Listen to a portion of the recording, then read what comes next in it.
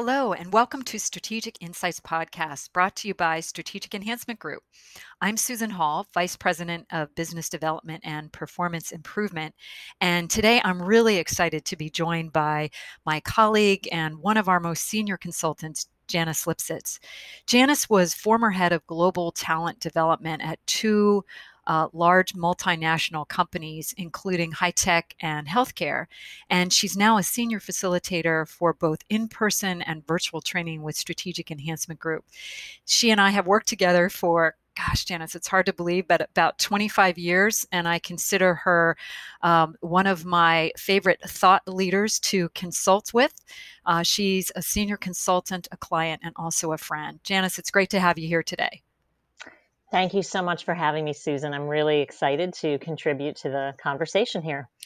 Yes, well, and we know from our research and experience that the ideal learning process includes components both before, during, and after, and ideally brings colleagues together at some point, not only to learn the skills from what is ideally a professional facilitator, but also from each other. But there's the perfect world and there's the real world. And sometimes, whether it's due to travel or budget restrictions, events are such that companies can't physically bring their people together to develop their skills. Yet the business issues and the performance gaps that training is designed to address have not gone away. So the question that we want to address today is, how does our organization retain and develop talent that we need to achieve our goals, objectives, and initiatives when travel restrictions, budget limitations are in play? So, luckily, we know from experience that there are quality creative options available in this case. And many companies look to virtual or e learning as a solution to develop talent when this happens. Now, there's advantages and disadvantages to that. So, let's first talk about the downside because it is a reality. And Janice, I know you've implemented numerous global virtual training solutions and have also consulted with organizations about this. What are some of the concerns and fears that you think learning and development and sales leaders have with virtual training? Well, that's a great question. And, you mentioned before, during, and after as a framework to structure, effective virtual learning. And with that as context, I could start with a story way back when we were first entering into the virtual learning world and trying to, navigate best practices. And boy, that class experience remained with me because it was so painful. The unanticipated issues took away, I'd say, about 25% of a 2-hour planned training. Jeez. Yeah, it was really challenging. People came into the virtual classroom really unprepared. They'd never used the technology. And I think we underestimated the level of confusion and disruption that it was going to cause. I think also, when you have an in person training, there's usually a leader or somebody who will stand up and set the context of why, this training is occurring. And in this case, people jumped onto the call. There was really not context set beyond an invitation. So there was a lot of questions about, how does this really relate to our real worlds? And it was a global call. So there were significant language barriers that weren't planned for before the call. And lastly, I think we just underestimated how challenging it would be to facilitate, meaningful dialogue. Mm. I can imagine that added to your stress as a leader in the Uh, business.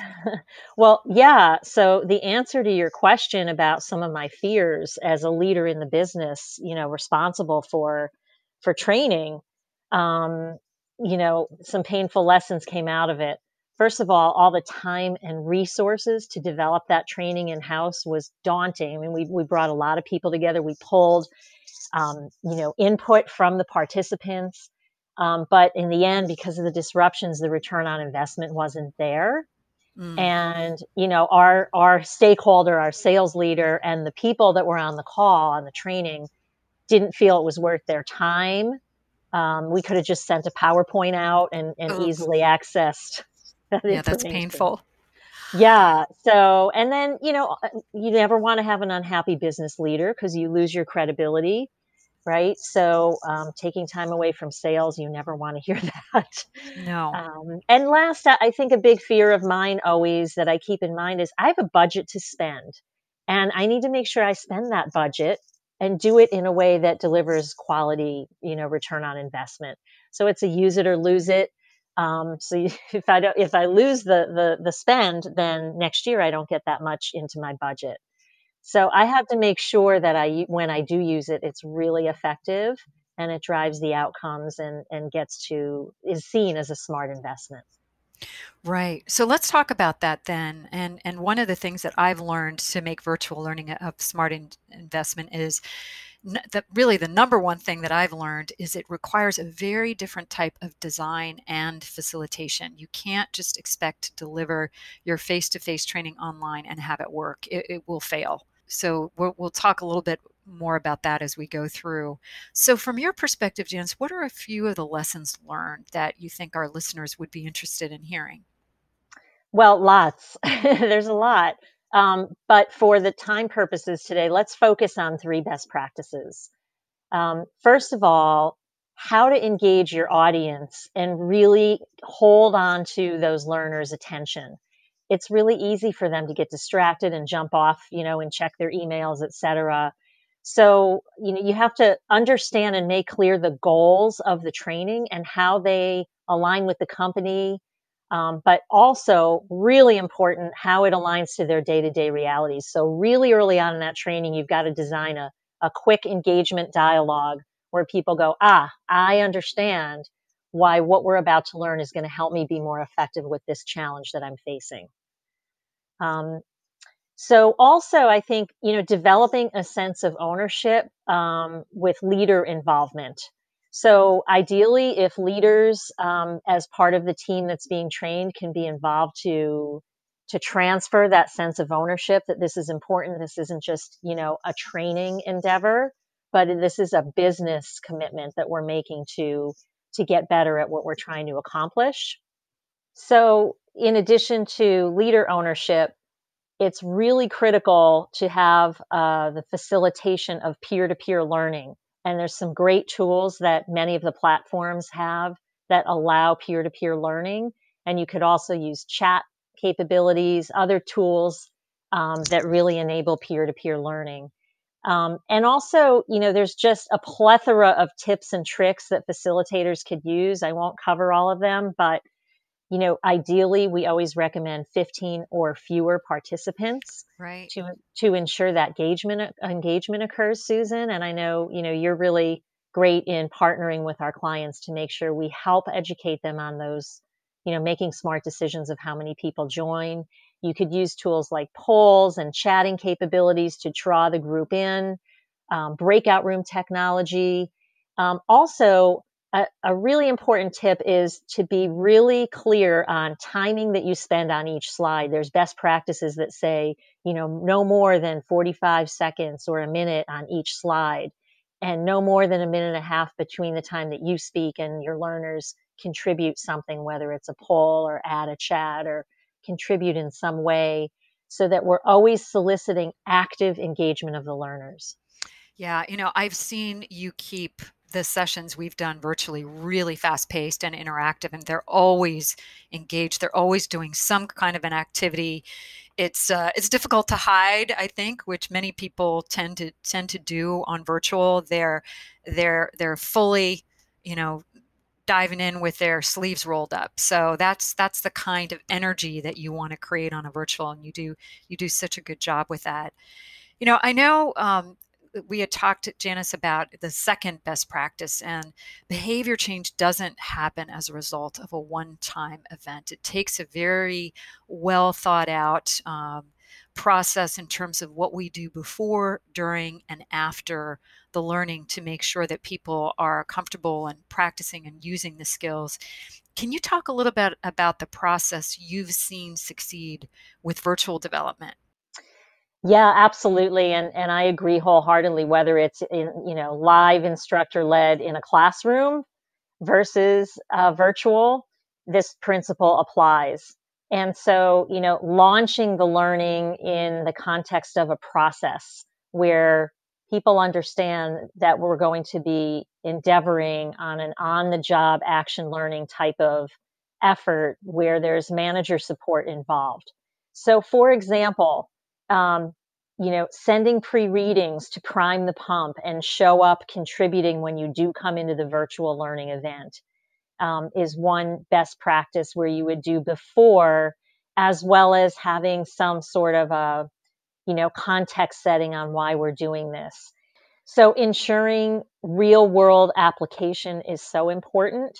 So in that before, really guiding learners through a communication to bring real world experience, real world scenarios into the learning environment. So Mhm. when they do come onto the training, the virtual call, that the skills they're learning, they can apply real time to that scenario that they're faced with. Also, another best practice is, to mix that virtual with instructor led. So Right. you might do some pre reading, you might have virtual, and then come into a face to face. Also, coaching as part of the process to ensure adoption. So, ensuring that if your learners are learning a new skill, that managers are brought into the fold, they understand what those skills are, and they could set expectations and coach to those new behaviors because these days we're usually not training to anything that's useless, right? We're very targeted in the skills we're training to. So, we want to make sure that managers understand what their teams are being taught so they could coach and support and ensure the adoption of those new skills into their real world every day and people feel supported. Right. And Right. Susan, I think our work together last year with a global client is a really good example. Maybe you could walk through specifics of how we took that one on. Right. Yeah, that was really cool. And this was with a global tech company that was had a business imperative to move from kind of a tech out to more of a customer focused type of an organization. And they had their participants were all over the world, all different time zones. So it was certainly impossible to bring them together. A lot of them worked virtually. So we laid out a process that evolved over time, but it was about a 6 month process, starting with the pre-reads, as you had discussed, some pre-work, then bringing them together virtually. We had some very engaging breakouts where they were having discussions about their pre reads, about what was going on in the marketplace, came back, shared them. We captured them all on a virtual whiteboard. And then they would walk out of the first virtual session with some very specific action items so that they could take their learning and apply it on the job. So there was the on the job component. We brought them back to a virtual. This particular organization did have an instructor led part of the process, but I think there were 3 or 4 virtual components, all with on the job, all with pre work and action. And they, as a result of this, built their collaboration globally and shared insights and best practices that they adopted not only internally but from the marketplace, and as a result saw their customer satisfaction scores soar from the 70s to the low 90s within a very short period of time. So that was a true testament to the impact of what can be done virtually when you've got a well thought out process. It was pretty cool.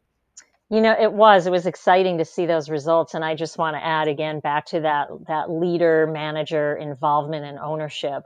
It was so present there, which really added to, I think, Right. the outcomes. Yeah. Yep, they were very committed, definitely. hmm So, what else? We've talked about 3 best practices. One is engaging your audience, your participants. The second is having a well thought out process in place, ideally with some sort of blended process. What about the third best practice? So, Susan, the third best practice was the one that was most painful in the story I told earlier. And it really helped me get clear on some best practices around creating a productive and comfortable online learning experience. And that means just making sure the learners can contribute comfortably. And some examples of that are, first of all, you've got to have a professional facilitator who really knows how to communicate effectively with virtual learners, to help stop participants from checking out. And that's there's lots to unpack underneath that concept, but it's things like you've got to be confident as a facilitator with the tools, first of all, Right. so that you're not distracted with the technology and you could really focus on the content. And ideally having a co-facilitator who's responsible for managing the technology, allows again for the facilitator to really focus on the content and managing the people side of the training. Yeah, can I add something to that, Janice? Because I Yes. know when I work virtually with a client, that is always my number one concern is I'm usually working with their platforms. And even though, I practice it, I get online initially before all of the participants are there, but have a tech person at on standby to be able to help you. I remember one time I was giving a virtual presentation to a group of 14 senior executives, and it was their platform. I was all set to go. And partway through, one of the participants put the call on hold, and we were listening to hold music Ugh. for a good 5 minutes. It was painful. The CEO was livid. So just remembering to remind people how to use the technology, not to put on hold, et cetera, just handling the technological piece of it so that as a facilitator and participants, you're all comfortable. Absolutely. And I won't go into details, but I've heard other disruptive sounds that could, you know, really doom a call. So, really good point. Confidence with the tools also is critical for the learners, and that was something we really learned in that doomed call I told you about, the training where we Mhm. lost 25% of the time. We underestimated the discomfort that people had with the tools, and things as simple as, answering a poll, typing into the chat, um, white writing on a whiteboard. All of those are, skills that not a lot of people have experienced, even today with ILT, virtual ILT or instructor led training that's been in the works for some time. So being able to spend some time up front educating the learners on how to use the tools, let them practice it a little bit so that they feel really confident when it does come time for them to go ahead and contribute using the tools. So that's really key best practice. So in addition to, confidence in the tools, you want to be able to have a facilitator who can identify disruptive behavior. There's tools and ways to see if people are checking out, and you want to bring people back in and really facilitate that peer to peer learning. So there's tips and tricks to do that professional facilitator really needs to have. And also things like reading the virtual audience, to make sure that different styles, right? There's different learning styles, different communication styles. Some people who are less comfortable contributing, where you've got that person who initially is very comfortable diving in and contributing. You've got to be able to read and bring those people in with some virtual facilitation skills that are a little different than when you're face to face and can see somebody firsthand, checking out on their phone or something like that. Absolutely, just to make sure that you're getting everybody's contributions and not just their communication styles, but also cultural differences as well. I've noticed on our global calls, and most virtual training is global these days, that Americans tend to think that silence means acceptance, and that's certainly not the case in a lot of cultures. So just being, and I've seen you do this, Janice, just really being masterful at drawing people into the conversation of different cultures. Maybe English isn't their first language, as well as different styles in a very respectful way. Absolutely. It's so important. I was on a call recently and there were, I'd say, 4 or 5 folks who had English as a second language. And the best practice we applied was to make sure we touched in with the client ahead of time to make sure we understood who those participants were. They gave us a list of all the participants, and we always ask, about language issues, because if English is not native, or whatever language you're in, if many of the participants are not native to that language, you want to understand that those learners might be withdrawn, they'll be a little less comfortable contributing. So there's facilitation tools to pull them in and make them feel comfortable, like using the chat capability, and just having awareness of the different styles that come into play. Yeah, that's a great tip. So, Janice, we're talking about the third best practice, which is creating a productive and comfortable virtual experience for participants. What about the technology itself? Anything else that you might add there? Because it's so critical.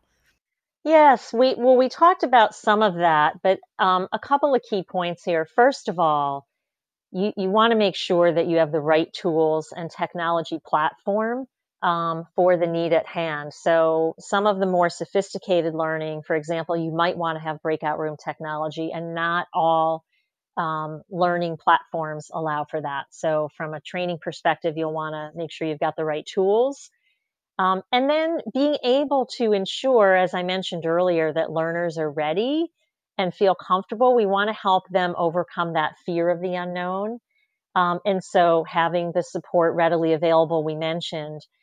But I just want to give a couple of additional tips that really came out of that really bad experience I had when those we got slammed by the business for, a highly ineffective training. So the best practices that came out of that were developing pre-work and explicit checklists and to ensure readiness for the training.